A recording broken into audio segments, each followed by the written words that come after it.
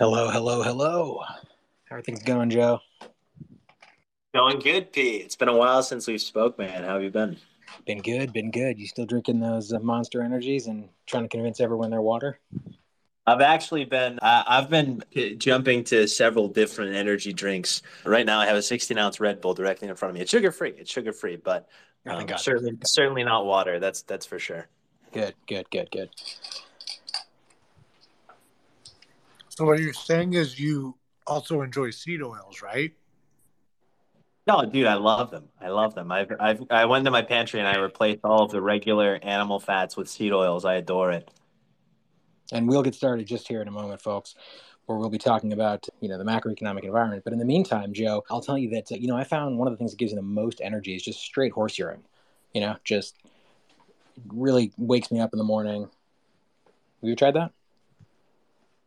I can't say I have, but at the end of the day, I'm willing to do whatever it takes to be as anabolic as possible. So I will take that alpha into consideration for sure, Pete.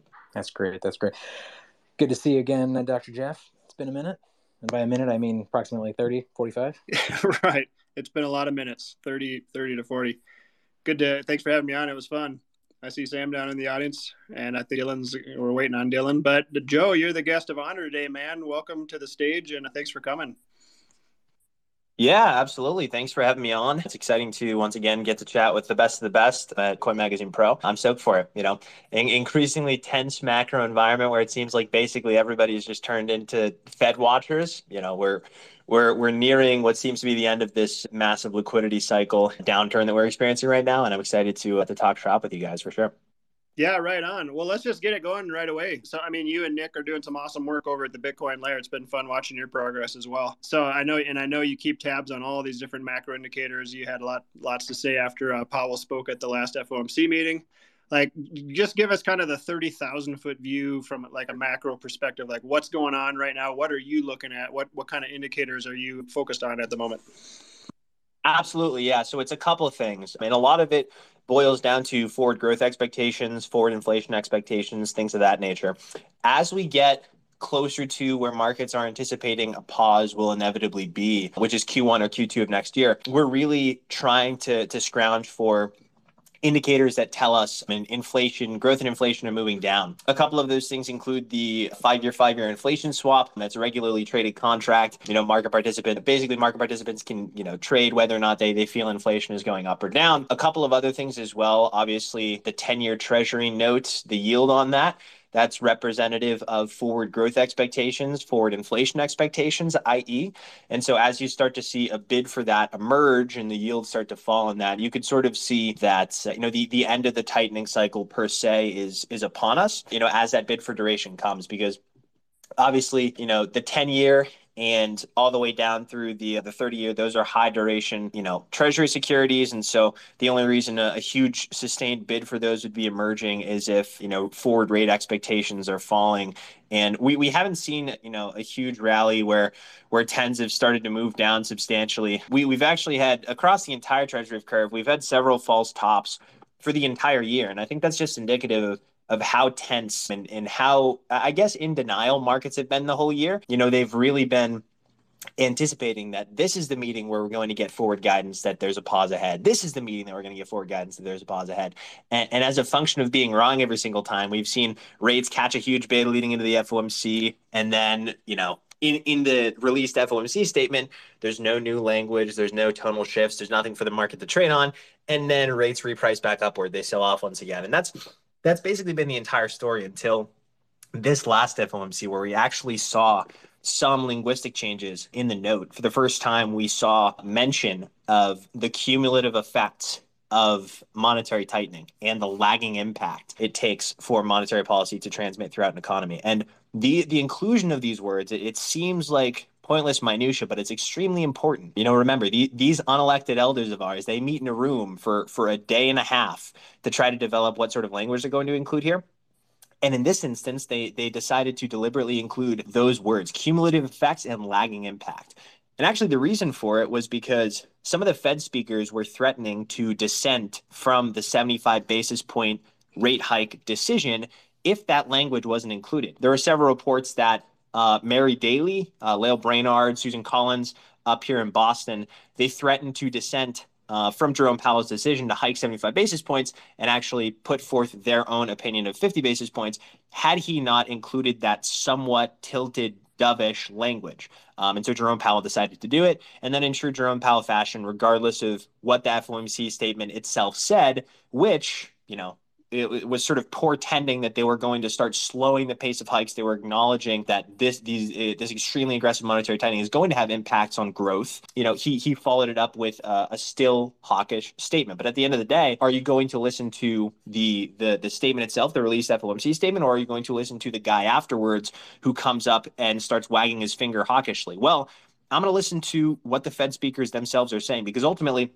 the moment you start to see, dissent, this disagreement among Fed speakers, these are important shifts at the margin that indicate, at long last, we could be approaching what would be an inflection point, which is a slowing in the pace of hikes. That's what markets are currently pricing in. And at the end of the day, it does boil down to some degree to CPI, the CPI release on Thursday, and whether or not that meets expectations. So that's a little bit of what I'm looking at right now. We've sort of identified these shifts at the margin on behalf of the Fed.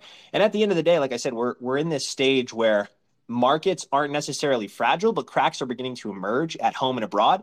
And so really all eyes are on, the Fed and what sort of decisions they're making as we approach sort of the fever pitch for this liquidity cycle downturn. So that's what I'll say for now. I'll toss it back to you guys. Yeah, I love it. And I'll just toss another question out there, and then we'll let Sam and Dylan jump in here too. So, we all watch the dollar pretty closely, right? And we know that risk assets tend to trade kind of inversely. They're inversely correlated with the strength of the dollar.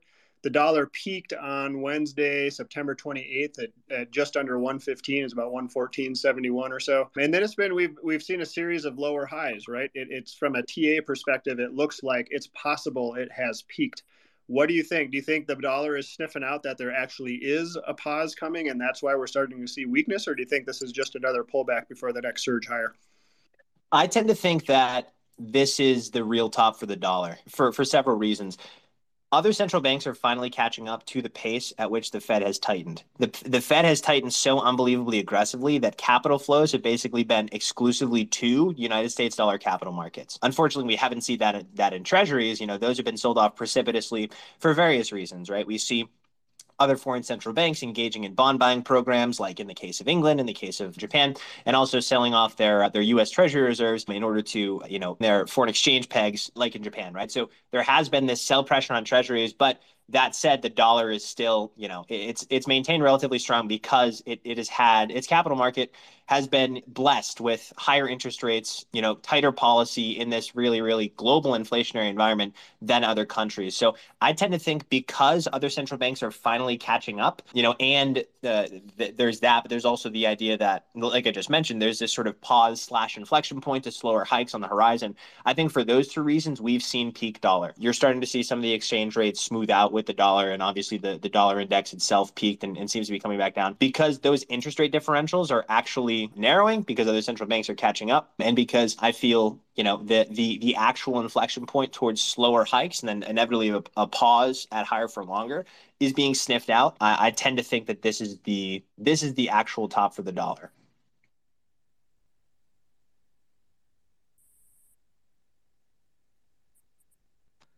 Love it, Joe. It's a bold call, but certainly I think Friday's move was like a 4 sigma move for the Dixie, which we don't really usually see. 4 standard deviations, and I think most of those have been up moves. And so seeing that sort of size to the downside is certainly, possibly indicative of a trend reversal. I just kind of really think about, once this train and once this I guess lag effect of a slowing global economy, but really like more so domestically, which is like the U.S. households are kind of just propping up on credit, and the employment cycle is just barely starting to turn. I really wonder, like, even with a Fed pause, and if markets, say, buy the dip and equities go up 10, 15%, like, has anything really changed about the state of things? Or is it just kind of like, another kick the can, punch the shorts in the face, but it really changes nothing about the real economy, just only asset prices, Yeah, I fully agree. I think that asset prices have been uncharacteristically propped up at this stage of the cycle where, to this point, you would expect much more downside on asset prices than you have seen. And I think that's just a function of really everybody hoping and praying for the precedent that's been set over the last 14 years to occur once again. And I think it probably will not emerge to prop up asset prices. I'm talking about slamming rates back down to the zero lower bound, and these bond purchasing programs coming from the Fed, in the form of quantitative easing or Treasury buybacks from the Treasury, which would have sort of a similar effect to QE in that they would imbue banks with reserves and it would encourage credit. I don't think that there will be a Fed that emerges to save asset prices. I think if anything, asset prices and their resilience is something that the Fed does not like. They would prefer if asset prices move in the other direction, right? They want the reverse wealth effect. I tend to think that the coming inflection point when it comes to rates and the path for monetary policy in general is going to come as a factor of financial markets fragility. So, emerging credit stress, all these collateral markdowns, rates soaring through the absolute stratosphere, not just in the United States, but globally, right? Not just in dollar capital markets, but for literally every single, major G7, G10, G20 fiat. I tend to think that sort of emergent financial stress is what's going to drive the Fed to shift the path for monetary policy, not necessarily asset prices falling. Asset prices being propped up is just a punch in the face for the Fed, and so they've been unbelievably aggressive. I think that they do run the risk of something getting out of hand. We're seeing this dollar shortage proliferating abroad, monitoring swap lines every single day to see who's pulling money from the Fed. As of right now, nothing has really changed on that front. Basically, the people who have tapped the Fed for dollars were the Swiss National Bank, as everybody knows, and a few minor ones, but nothing really indicative of like imminent collapse of other financial markets in which you'd see these swap lines really begin to light up. But the fact that they're being used is very telling, right? The fact that abroad in Switzerland, there are banks that are unwilling to deal with people like Credit Suisse. They're literally people who are unwilling to fund certain financial institutions, and that's not a situation you want to be in. Especially with Europe, they're also contending with an inflationary recession with this aggressive tightening, and they're also facing an energy crisis, moving into winter. So Europe is a massive shit show right now. I think the last thing that they would like to contend with is the extreme aggressive monetary tightening. And when you start to see lenders, and dealers just not want anything to do with you, when you start seeing financial institutions not playing nice with each other, that's very, very troubling. And I think those cracks will continue to proliferate and spread out across, this global financial lake until more Fed speakers like Daly, like Brainerd, like Collins, and like others, they start to turn the tide of the Fed, right? Jerome Powell, he's out here fighting for his reputation, right? He genuinely, he tries to not look at the situation abroad as much as he can.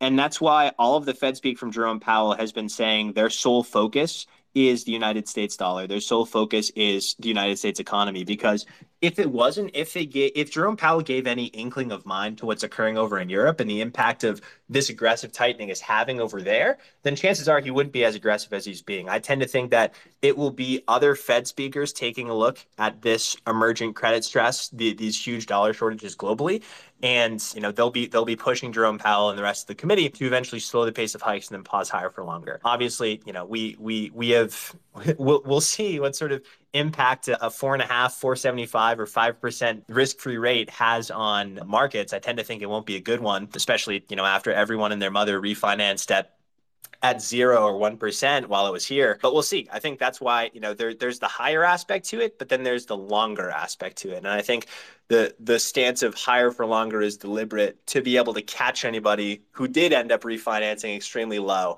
and saying, you don't get to get away with this extremely cheap credit. If we're tightening credit, we're tightening it for everybody. And I think that is going to have, exactly like you said, Dylan, that's going to have deleterious impact, on the consumer, right, on the individual, also the business, and the sovereign, right? We're seeing, it's not good. The U.S. Treasuries, and I don't think funding for the U.S. Treasury will be much of an issue, right? Like we take a look at these extremely, quickly rising yields, and I think a lot of people conflate that with government funding stress, and potentially, right, to some degree. But I think that the bigger issue is the fact that these are used so widely as reference rates and they're held so widely as collateral that the value of them dropping and the value of rates rising so quickly, that will be more of an issue for people who actually hold these things and borrow at a spread to them than the United States, Treasury itself. I think it'll have no problem issuing you debt and paying for it, even if it is. And obviously, the math sort of points to the fact that it will be with printed money. Yeah,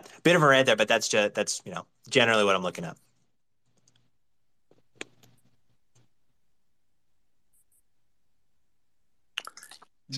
Hey, I don't know if this would be a good time to segue quick. Joe, I don't know how much attention you pay to what's going on with SBF and FTX and Binance and all this stuff. Sam and Dylan are doing some pretty awesome work on it at the moment. And well, first of all, Dylan or Sam, would you guys want to kind of tease out the issue that I think you're going to release it later today. Is that right? And just sort of what the general gist of it is? Yeah, I mean, it's certainly a developing story, and we're trying to figure it out along with everything else, with everyone else, as to if it's a total nothing burger or potentially, kind of a deja vu moment from earlier in the spring of this crypto credit contagion. Right? Alameda's balance sheet was leaked last week. From the second quarter, the relationship between Alameda and FTX is opaque at best and shady at worst. And now, because of the fears, there's somewhat of an exchange run on FTX. So that's what we know. And FTX's token is sitting above, multi 20-month support with no volume until about, 50% discount to price.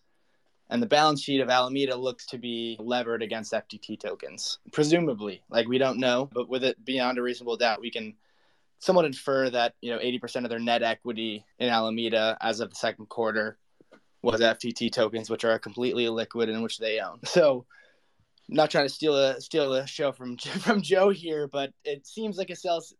Not comparing them to Celsius directly. I'm not saying they're insolvent. I'm not saying these things. I'm saying that the signs that you would look for in terms of something really not smelling right that emerged with Celsius, that it's different than Luna in the sense that, FTT tokens aren't just going to dilute to infinity the supply of them.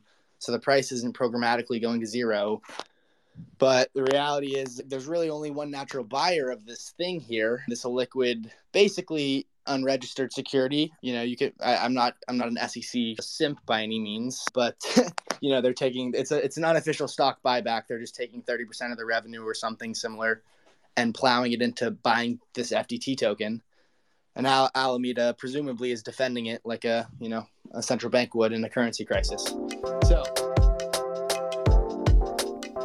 hey guys, this is Q from Bitcoin Magazine Live. As the world moves increasingly towards the mainstream adoption of Bitcoin and other digital assets, Moon Mortgage will make it possible to materialize your assets in real estate.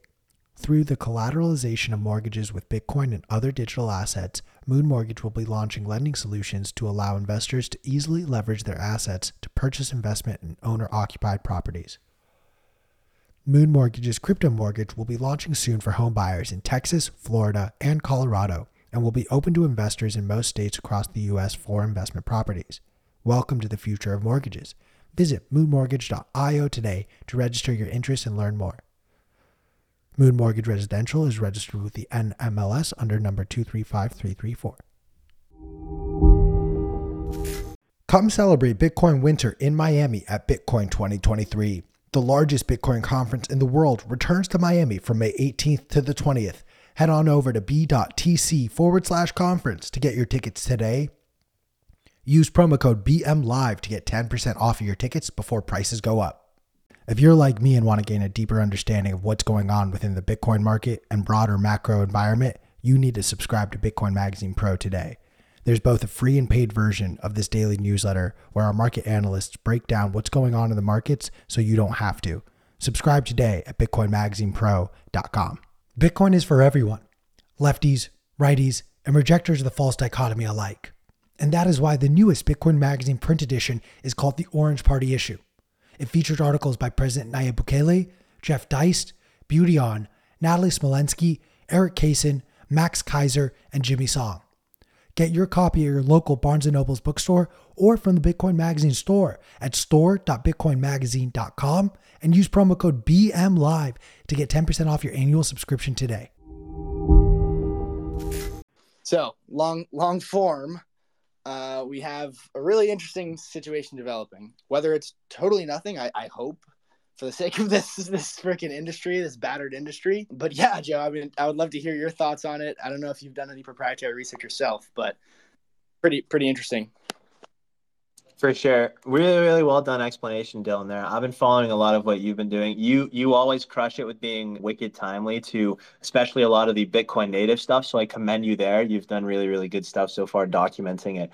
And a lot of what you said when it comes to this being akin to like, foreign exchange defense is right on the money. Like you can analogize what we're seeing in Europe to exactly what's occurring right now with FTX, and you'd basically be right on the money. And it's just a symptom of the wider issue of this dash to dollars. Everybody wants to beef up their reserves with dollars. They don't want to hold anything that isn't dollars. And anything that smells fishy or could potentially pose a risk is not being convertible to dollars for whatever reason. People get out of that immediately. And for FTX, like the primary risk for someone like FTX is them being absolutely drained of reserves as a function of like run on the bank dynamics because of this like huge upshot in public fear surrounding their solvency, right? Even if, they don't have liquidity issues, sometimes these things can become a self-fulfilling prophecy in that, there are spaces like this one where the title is FTX Contagion in all caps. And then people get afraid and they may withdraw their money for that reason. And with FTX, the reason FTX, having funding issues, having balance sheet issues, we'll say, or losing reserves to the extent that they have solvency risks, is that they fall into the category of a shadow bank, right? And so a shadow bank is sort of this bank that doesn't deal with the Federal Reserve directly. They don't have access to gaining bank reserves so they can extend credit. So we all know that banks, they lend money into existence, right? Normal banks these days do not take customer funds, and actually lend out those customer funds. They have the ability to create a loan out of thin air, and that's because they have this interbank token provided to them by the Federal Reserve, just called bank reserves, right? And so shadow banks like FTX, they do not have bank reserves. People may hold dollars in FTX, but that doesn't mean, that if there was a run on the bank, those dollars would be, I think they're probably FDIC insured up to a certain amount. But that said, when it comes to FTX, right, it pays deposit interest, it makes loans, and it arbs a profit from that like a normal bank, but it can't lend money into existence like a normal bank that has a relationship with the Federal Reserve.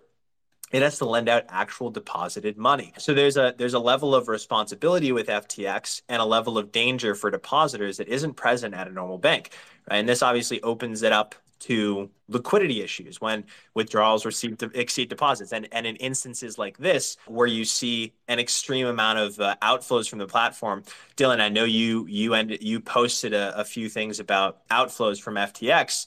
Then it could get very, very dicey because banks like this, they can only insure deposits to a certain degree, and they can't extend lines of credit or recover people's money out of thin air, right?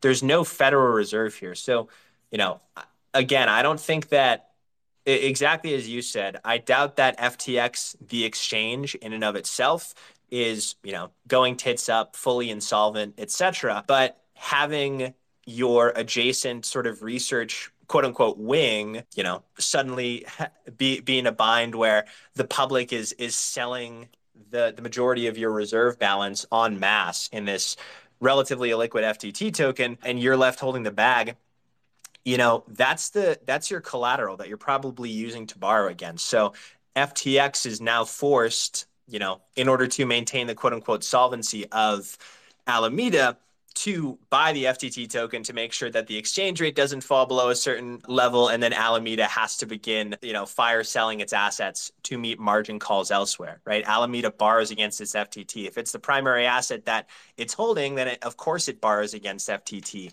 And so now FTX is forced into a situation where until this extreme outward selling pressure abates, they have to be the buyer of FTT to prop it up so that Alameda doesn't get margin called elsewhere. Well, now, again, that's conjecture, but essentially I'm just going through the dynamic of holding something as collateral against loans.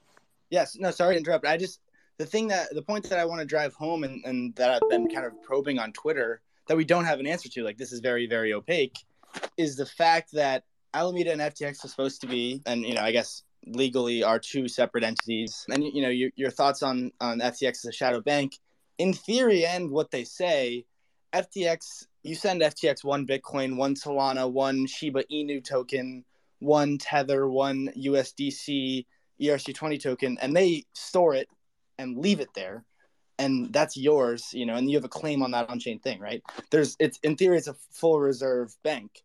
And so this is what I posted some thoughts way back in the spring when there was some shady stuff with Celsius being in Luna, right? And I was like, hey guys, like, I don't know anything here, but like, if it's even a 1% probability of losing something or, of them closing the doors, you should probably take your funds out. And after Celsius collapsed, and again, I'm not saying like FTX is like a guaranteed collapse or anything of the like, but if I had money on FTX and there was even a 1% probability, I wouldn't be comfortable holding my funds there. There's a lot of people that have also played out this game theory, and the reality is they're pulling their funds. So if they're fully reserved, if FTX and SBF and the great team that they have there, crypto darling, like the JP Morgan narrative that came out at the bottom of the bear market when they were supposedly bailing out all these funds, and they somehow came out unscathed. Well, I guess that would be Alameda, not FTX in general, but the lines are very, very blurred, correct? And so if they were fully reserved, it's no problem at all. Everyone's gonna get their money back. Maybe their trading volume goes down for a bit, but trust will come back, money will come back, depositors will come back, right? They prove themselves. But this dynamic where everyone's pulling their money, and at the same time, we're looking at the on-chain ERC20 token like wallets, and you're seeing Alameda pull money from third-tier derivative and spot market exchanges, presumably because they're a giant market maker, and then they're two-hopping those funds to an intermediate wallet, and then sending them to the FTX hot wallet that's getting drained extremely fast. And maybe they're sending it to kind of send reinforcements in, right, for that FTT token, because they're defending this, which, again, why are they defending the FTT exchange rate? It makes no sense that they're defending this FTT exchange rate unless there's some sort of margin level or a margin call level, liquidation level, because they've, collateralized this either against their own book, right? Or it's to some lending desk, like all the idiots that lend, for 3 arrows against like AVAX and like GBTC and whatever else, right? Just like a liquid, terrible collateral. Right, they're lending against FTT, and they make the market, and they own the whole float. And the thing hasn't traded below $22 since, January of 2021, when FTX was a much smaller name and hadn't raised via private rounds 3 separate times. And here's the thing: it's like a feedback loop. And so I'm sorry to rant on here, but like same thing as the Celsius roadmap, the same thing as a Crypto.com, although they don't have insight into their balance sheet or their public company, but they're laying off all their workers. They have all these exchange tokens. It's the same thing. It's like a reflexive loop up, and then you have all these tokens on your balance sheet. Your enterprise value is higher. You raise more money, and it's a flywheel. But if you are really, really interested in defending this market, which I can see, like I can see in the data is happening, why would you, like, the best case is you end up with another billion or another 500 million of worthless tokens that are just quasi equities that really just, I guess, give you 1% of the revenue. Like, that's the best case. The worst case is like you buy it all up. And here's the thing that I think people aren't really working around. It's like they're not only buying CZ's 500 million that he's apparently steadily like dumping over the next few months, or he may just do it all in one fall swoop. Maybe they do it OTC. The thing that no one's like talking about is that they also have to defend against a perpetual swap market where the speculators are all piling in. Like Binance has $100 million of open interest right now, and it's all, and 80 million of it's in the last 24 hours. So like you have to defend against the spot selling that's coming, but you also have a bunch of savage, degenerate crypto traders that are all shorting this thing because presumably you're levered up. And like, I just don't think, like, if I look at these incentives and I look at just like kind of piece this picture together, it's clear that so many things are fishy that it just doesn't add up. And maybe this is just like, that Always Sunny in Philadelphia meme where I'm just like pointing at a chalkboard with a bunch of pictures and lines drawn between them. But like, I don't think so. it really doesn't add up to me. So who knows? But like maybe they just love the FTT token that much and want to own it all. But I really suspect they're levered, and that doesn't really look good, especially because they may or may not be kind of interchanging the assets and capital of Alameda and FTX. And you can get away with these things in the bull market, but things come to roost in a bear market. And I think we may be in the midst of some more drama, but we'll see, I guess. It seems like it. I think that, the situation is very, very sticky, but there's also, I don't want to fall into the pit of necessarily equating this to something like Celsius, because I feel they're two different things to some degree. Like this is more of an instance of, Celsius had these extremely exotic products and therefore it was getting in hot water. And now this is an instance of, it could lead to the same outcome, of an emergent insolvency, but they're for two fundamentally different reasons. And I think the issue here is collateral quality. Like exactly like you said, we don't know because they're a private company. I tried looking at it on the terminal, cannot find anything about, what their loan structure, their debt structure, any of it. But if we put on our thinking caps for a moment, spin the propeller around. If we use our third, fourth, fifth, sixth sort of thinking, like why the currency defense? Why are you draining your reserves faster than the Bank of Japan has drained their reserves, verifiably on a percentage basis, and more aggressively than someone like a sovereign like Japan, who has had a historically awful foreign exchange history? Why are you draining your reserves faster than them, right? From $394 million in reserves 3 days ago to 114 million in reserves today. Why are you burning through that cash to buy FTT and prop up the market? It's in all likelihood a function of loans that are collateralized with FTT. And what is FTT? Well, it's essentially okay. This is a huge space, not financial advice. It is ostensibly, I will say, a securitized product backed by, quote unquote, I put backed by in quotes, backed by this extremely large crypto exchange, FTX, right? And of course, this securitized product is issued and it's purchased and it's quote unquote backed by this one of the biggest exchanges in the space, right? So that is what this securitized product is backed by. And because of that reputation, it seems like people, the counterparties with Alameda and potentially with FTX, who knows? Again, we don't know any of these filings. We can take a look at on-chain, and that's why I adore being able to take a look at wallets and on-chain, because it makes all of this transparent, right? It's not locked behind voluntary or state-mandated balance sheet entries that you cannot find anywhere, even on the terminal, the most powerful financial machine of our time. People have been accepting this not worthless collateral, but collateral that's backed by reputation and reputation alone. And it seems like once the market realizes that, that reputation may be a little bit fickle and you start to see sell pressure, it becomes a self-fulfilling prophecy where more people sell, more people sell, more people sell. So the only reason, right, again, ostensibly, that you'd see this sort of defense is if there are loans collateralized against your FTT and you can't allow FTT to drop below a certain level. You can't allow that exchange rate to fall below a certain level. It threatens your institutions, right? What did we see in the United Kingdom, right? And I'm analogizing this to macro because when it comes to the Alameda situation, Dylan, you've been following it much more than I.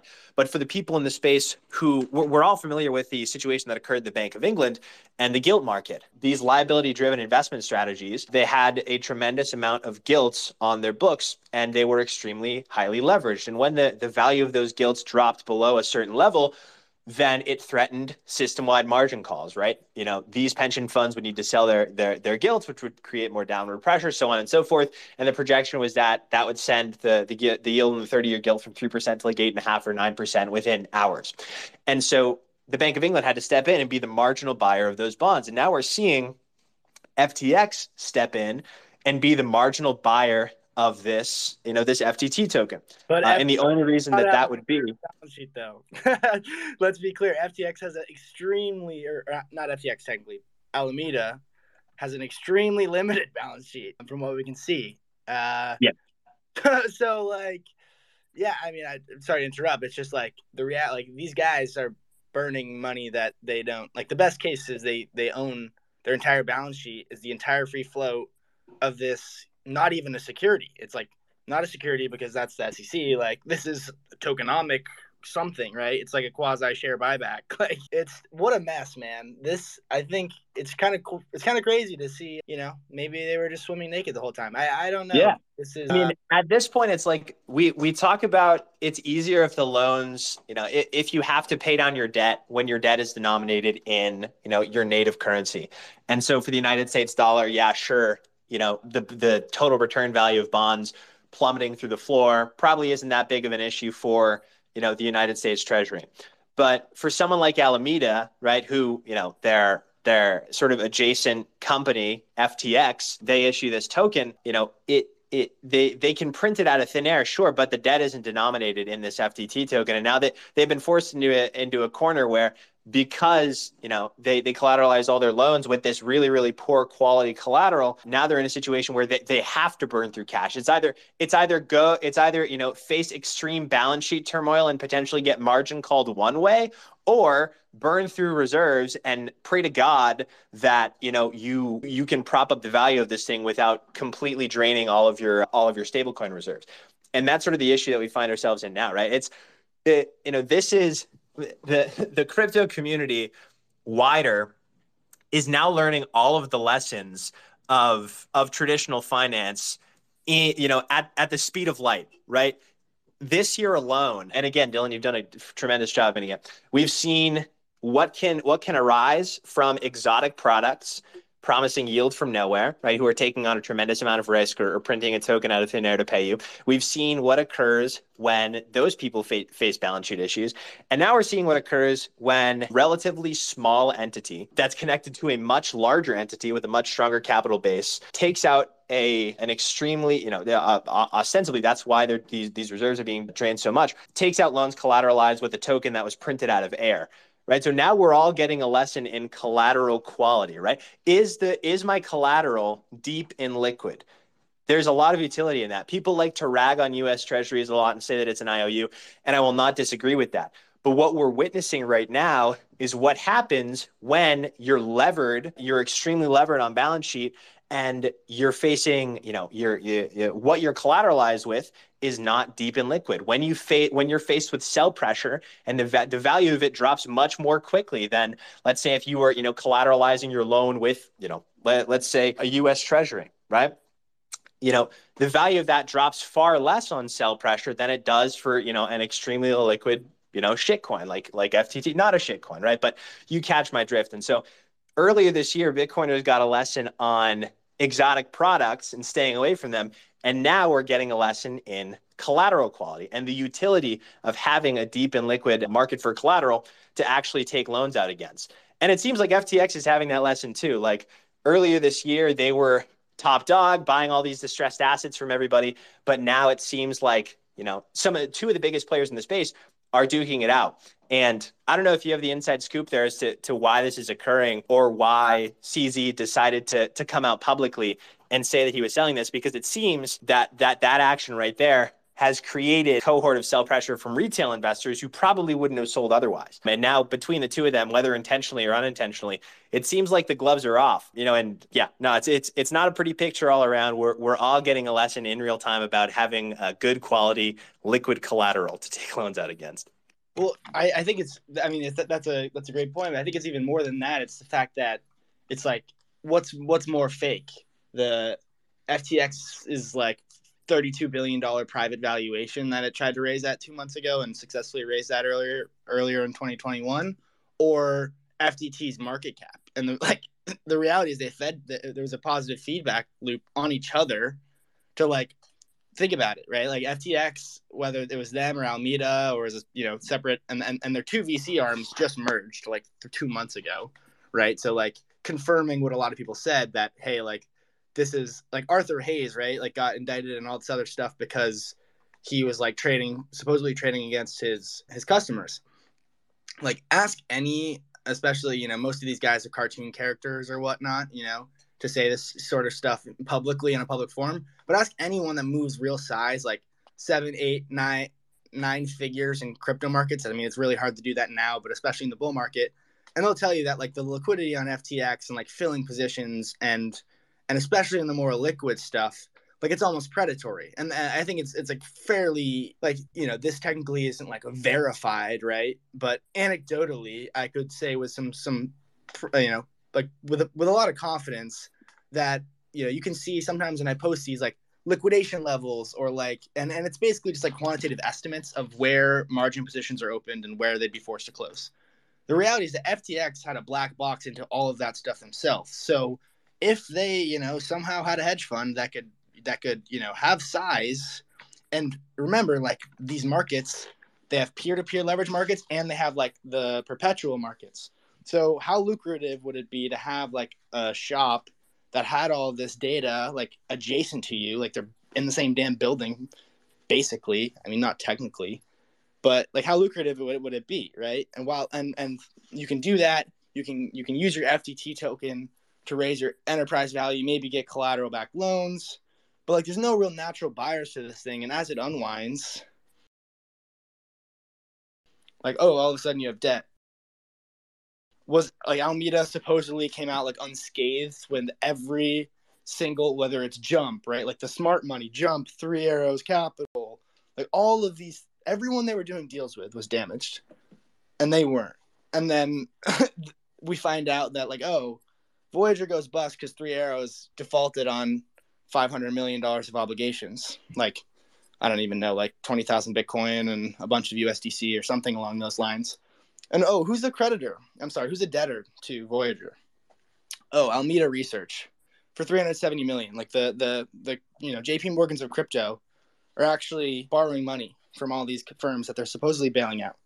And the terms and conditions, they didn't even bail anyone out. They extended credit lines that had a bunch of different basically opt-outs where they could just like bail at any time. I don't even really think they've extended any capital. And I could be wrong on that, so someone let me know about that. But it seemed like all just confidence chugging, ultimately. And, the raise, the attempted raise a couple months back, I'm not sure if they got any capital, and certainly trying to raise at the same valuation. Like this was a laughable part to me. And I started to raise my eyebrows a little more was when they were trying to raise back in September at a $32 billion valuation. And I look at Coinbase's stock. And this is the funny thing with private Bitcoin miners too. It's like, oh, we were $500 million enterprise in 2021. Great. What are we trying to raise at right now in the 6th month or 8th month of 2022? Oh, we're trying to raise a $500 million. It's like, oh, okay. Well, all the public miners are down 80 to 90%. So FTX is like, yeah, we're a $32 billion business. Like we're trying to raise another Billy. It's like, oh, well, Coinbase's stock is literally down only. And maybe you're better than Coinbase. Like, great. But look at trading fees. Look at trading volume, right? Like it's just not the same business as it was in the bull market when could put up a slide deck and be like, yeah, like year over year, month over month, week over week, day over day growth is literally up only. Like, look at these projections, look at this CAGR. And so, yeah, like I know I'm kind of listing off a bunch of seemingly random points here, but like where there's smoke, there's a fire. Seemingly. No, but at the end of the day, Dylan, it's all connected because every single point that you listed out, it was a function of being able to borrow at extreme valuations on paper that simply don't reflect the health or the balance sheet or the health of the company and the ability of its balance sheet to take it through difficult times like this, right? When there's extreme euphoria and liquidity everywhere and everybody, they can prop up their balance sheet. In the case of FTX and Alameda, they can look much more financially healthy than, they otherwise would be because their token has a lot of ascribed market value. They can borrow against it. They can pump their books and then borrow against that. And it's this rinse repeat thing. And it occurred in different areas, but all across the Bitcoin and wider crypto ecosystem. And now we're seeing, we're seeing the remnants of that. The most fragile individuals got pruned first in the form of Celsius. And even I didn't think that we would see, somebody like an FTX or an Alameda Research, by extension, face these credit concerns. But here we are, right? People, lenders, they severely overestimated the ability of these borrowers to finance, and in bad times, it's really biting people in the ass, and everybody is rushing to dollars. Yeah, no. So just, sorry to interrupt, but literally everything you said was connected by that sole fact, right? People just overextended themselves because times were good, and it seemed like they would never end. And like another thing is, we know, like if you would have told me in 2021, and this is where like I was wrong about some of the Bitcoin specific price action and the fact that like I recognized like we were in a broader economic downturn, but in terms of like Bitcoin itself being more of a bubble than I thought, like I was looking at open interest and futures funding and the basis, and like, all right, like the conditions look like they've gotten a lot better. Like the speculation seems like it's mostly kind of rooted its way out. And what I didn't realize was that like you had not in publicly available data, like with derivative exchanges or whatever, or like on-chain leverage in the case of like the Ethereum ecosystem, where you can kind of see some of that stuff in DeFi, et cetera, was that, Su Zhu was levering up his AVAX position to punt Luna and like all these other shit coins. And it's like, we didn't know that, this bucket shop was cross-margining this illiquid shitcoin to prop up this. And to think that, Alameda actually throughout like all of 2021 had just like this pristine collateral called FTT exchange token. And like, by the way, here's a fun tidbit. I just found this out today and was going to post it to Twitter, but I was decided to release it in the newsletter tonight that we're posting about some of this stuff that we're rambling about. But guess when the exact day that FTT's exchange rate topped? And the day was when Binance listed FTT/BUSD, Binance's stablecoin, collateralized perpetual swaps. So there you go, guys. FTX on its home turf with spot exchanges, with Alameda backing it, with a huge war chest, and with their own perpetual swap market where they can market make and be absolute sharks. Yeah, that they can pump it all day long, but the minute, literally the top tick by the day, that Binance lists perpetual swap with their own stable coin on their own order books, FTT tops, and you start to see, along with the broader market, right? Because there's those cross correlations, et cetera. Bitcoin going up or down matters much, much more than Binance listing another contract. But the reality is that this isn't just FTX's game now, because Binance also has spot markets and perps markets, and both are deeply under the exchange rates for FTX at the moment. So they're sharks in the water. And like, maybe, Joe, we spent 50 minutes today. Well, I guess we talked about the broader economy first, but maybe we spent all this time today, the second half of this space, and Sam and I are kind of going back and forth trying to aggregate all this information to put out to our newsletter tonight. And it's just like, it was all wrong because there's no leverage or collateral. And they just want to support their token price, and great. And then we wasted a bunch of time and whatever. But if not, like, CZ is not a dumb guy, right? He is absolutely not a dumb guy. And when he read within a reasonable doubt that there may be some problems here, he said, no, dump in my $500 million stake. And I'm going to quote retweet a bunch of threads and make Luna comparisons and quote retweet threads about Alameda being insolvent. And, with like the full understanding that I have millions of degenerate wealthy speculators on my exchange that will short this token with me. Not with me, right? But CZ is not a dumb guy, guys. Let's be real. And some people are saying that I'm helping fuel these flames or start a run. I said the same thing about Celsius. If you have a fully reserved exchange, it is not a problem. Run the banks. Run them. Like the proof of keys in Bitcoin. This is how it works. And if you can't service that, or you're collateralized, or you have some shady operations between entities, then, that's going to go bust. And that's how the market works. So I'm not rooting for anything. I have no idea how this plays out. But the more I learn, the more I confirm my suspicions to begin with, I guess, is how I will sign off on a personal level. I know we got 10 more minutes, but I want to open it up. But we haven't really even heard from Sam, PQ, Chris, Jeff, or back to you, Joe. I don't want to hog the mic. Love it, Nothing Dylan. to add. Just to I'm quickly fucking loving say this. before I pass it off to the wider room, you're exactly right, Dylan. Like, it could be a nothing burger. There's some degree of, it's basically been all macro when it comes to, the research that people have been consuming, because, macro has been in the driver's seat, obviously. Bitcoin's this extremely beholden to the macro picture. And so events like this, we may not know it in hindsight. This could be getting not necessarily blown out of proportion, but we could be there could be no steam behind this, or there could be an absolutely massive amount of steam behind this, and it could be the start of something even bigger. Either way, I think it's worthwhile to report, right? It may not end up exactly as you said. They may just want to support their token price, but at the end of the day, it is the most relevant Bitcoin native, crypto native thing that's occurring, and for that reason, it's worth reporting.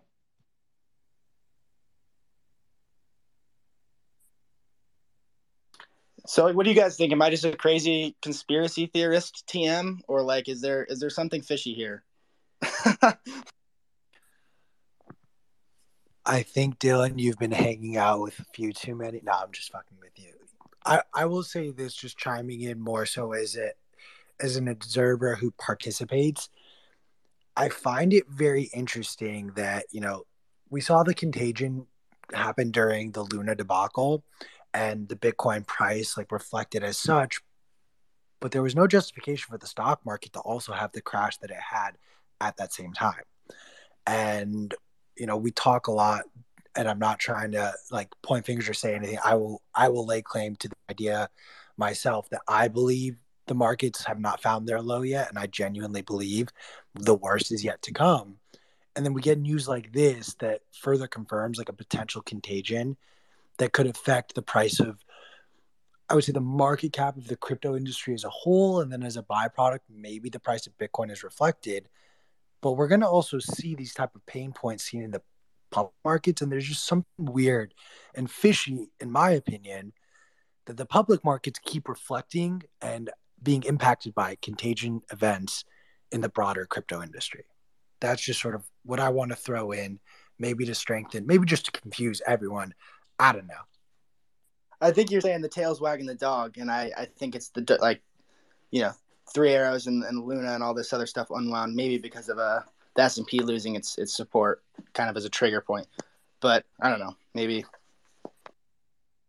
At the end of the day, we're heading into this much broader growth slowdown.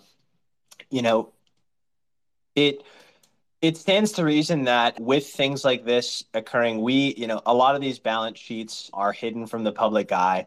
We don't know the counterparties of FTX or FTT. We simply don't know that, right? A lot of this occurs off chain. And so this could be the tip of the iceberg in terms of another unwind, another sort of contagion, quote unquote, event, where assets are sold at fire sale prices, and eventually there's a floor found for these distressed cryptocurrency assets in FTT and others. Because we don't know that, I think what we all are aware of is that we're entering into a much larger growth slowdown than the very, very small one that we experienced with 2 barely negative quarters of GDP in 2022. In 2023, chances are we're going to see that, but to a much larger degree. The Fed has been extremely wayward, and even in the face of leading indicators abroad signaling distress and the fact that, of course, CPI is a rate of change, it will come down, they've chosen to move higher when they very well could leave rates at a 2.5, 3 handle and leave them there for several years, and that would allow a lot of that bad debt to get pruned from the economy and inflation to normalize again. But they've chosen to be extremely aggressive with their approach to this, and so I think everyone in this room should be made aware of the much broader, potentially more prolonged growth slowdown that we experienced in 2023.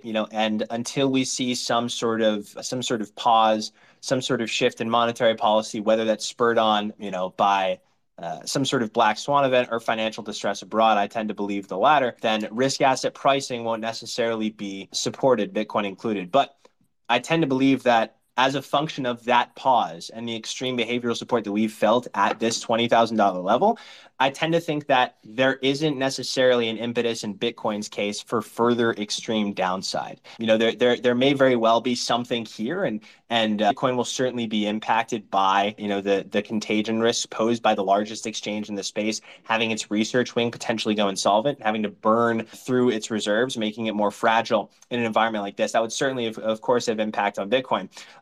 But I tend to think that this global growth slowdown that we're headed to, and the fact that we're seeing shifts at the margin from these Fed speakers, to me, it's indicative that there is an inflection point to more accommodative. And when I say more accommodative, I mean a pause in the aggressive pace of hiking and monetary tightening. I tend to think that the Fed probably won't be able to unwind its balance sheet to the degree that it wants to.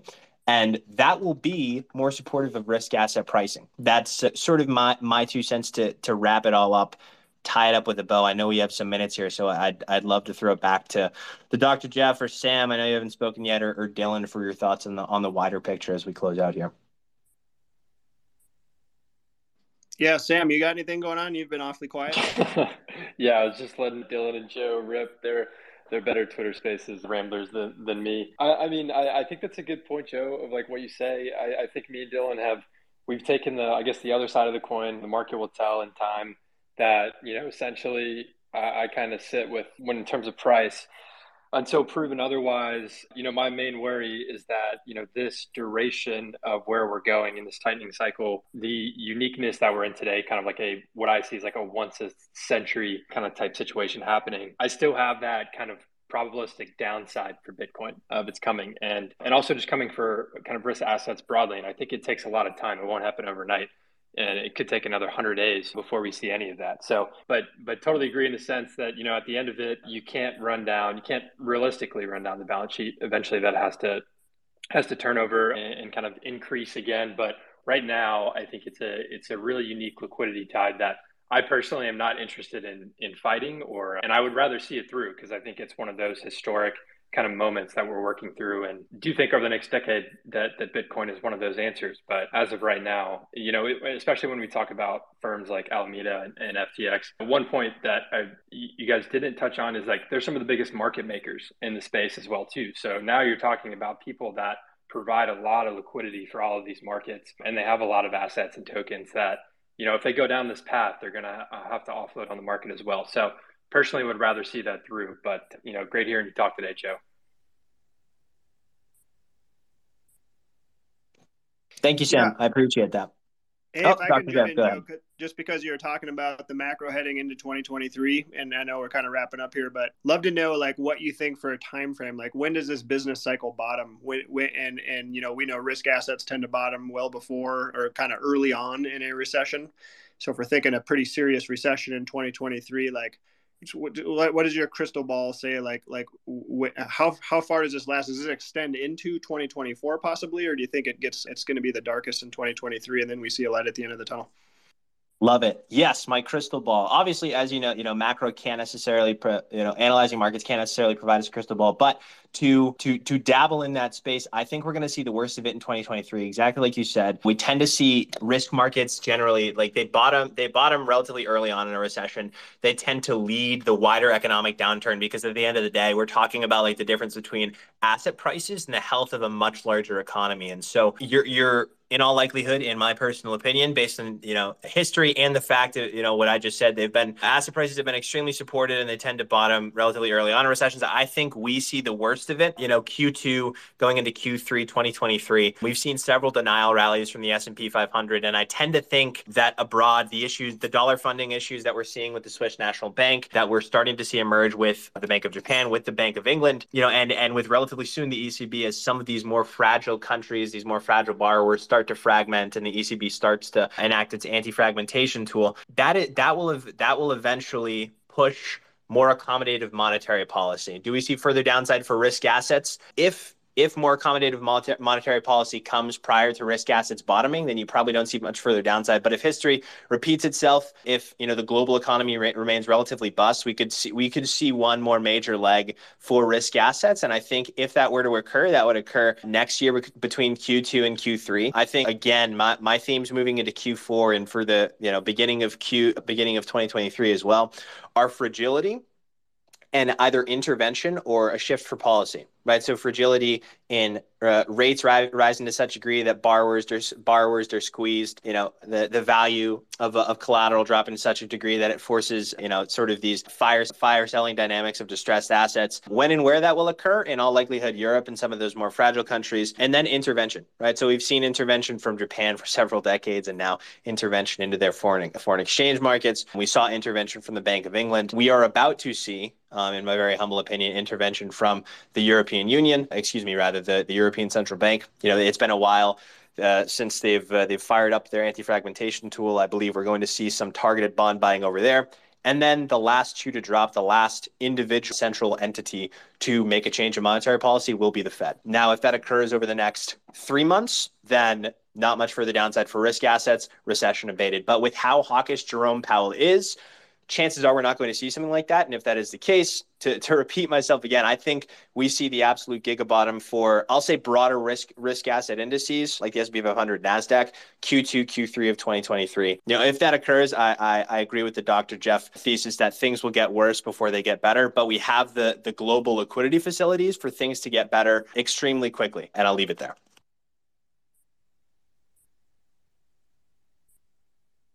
Joe, you want to give a handoff to what you guys are doing in the Bitcoin layer? You've been putting out some great stuff with Nick for quite some time now. I know Nick's been doing it a little bit longer than before you joined, but yeah, just tell us where we can find you for more content.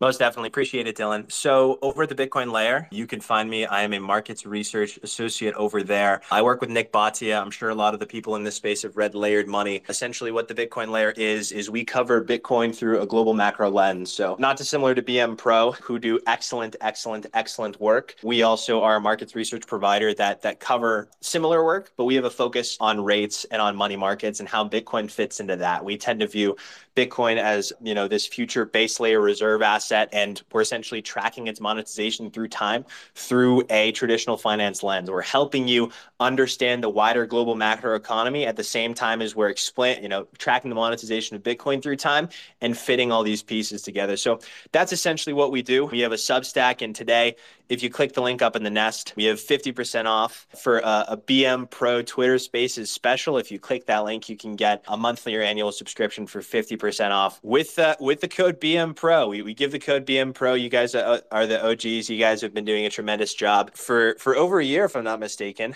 It's extremely exciting. We also have a YouTube channel. We've started a guest lecture series where we recently had Michael Saylor on. We've also had Brent Johnson on, and a lot more guests coming up in the future. And it's incredibly exciting. We're a small burgeoning business, but we're certainly scrappy and we're certainly growing very fast. So I appreciate you guys having me on. It was an absolute rip, and I look forward to doing it again sometime.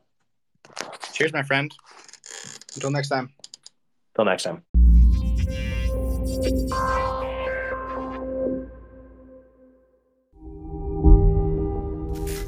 Hey guys, this is Q from Bitcoin Magazine Live. Come celebrate Bitcoin Winter in Miami at Bitcoin 2023. The largest Bitcoin conference in the world returns to Miami from May 18th to the 20th. Head on over to b.tc/conference to get your tickets today. Use promo code BMLive to get 10% off of your tickets before prices go up. If you're like me and want to gain a deeper understanding of what's going on within the Bitcoin market and broader macro environment, you need to subscribe to Bitcoin Magazine Pro today. There's both a free and paid version of this daily newsletter where our market analysts break down what's going on in the markets so you don't have to. Subscribe today at bitcoinmagazinepro.com. Bitcoin is for everyone, lefties, righties, and rejectors of the false dichotomy alike. And that is why the newest Bitcoin Magazine print edition is called the Orange Party issue.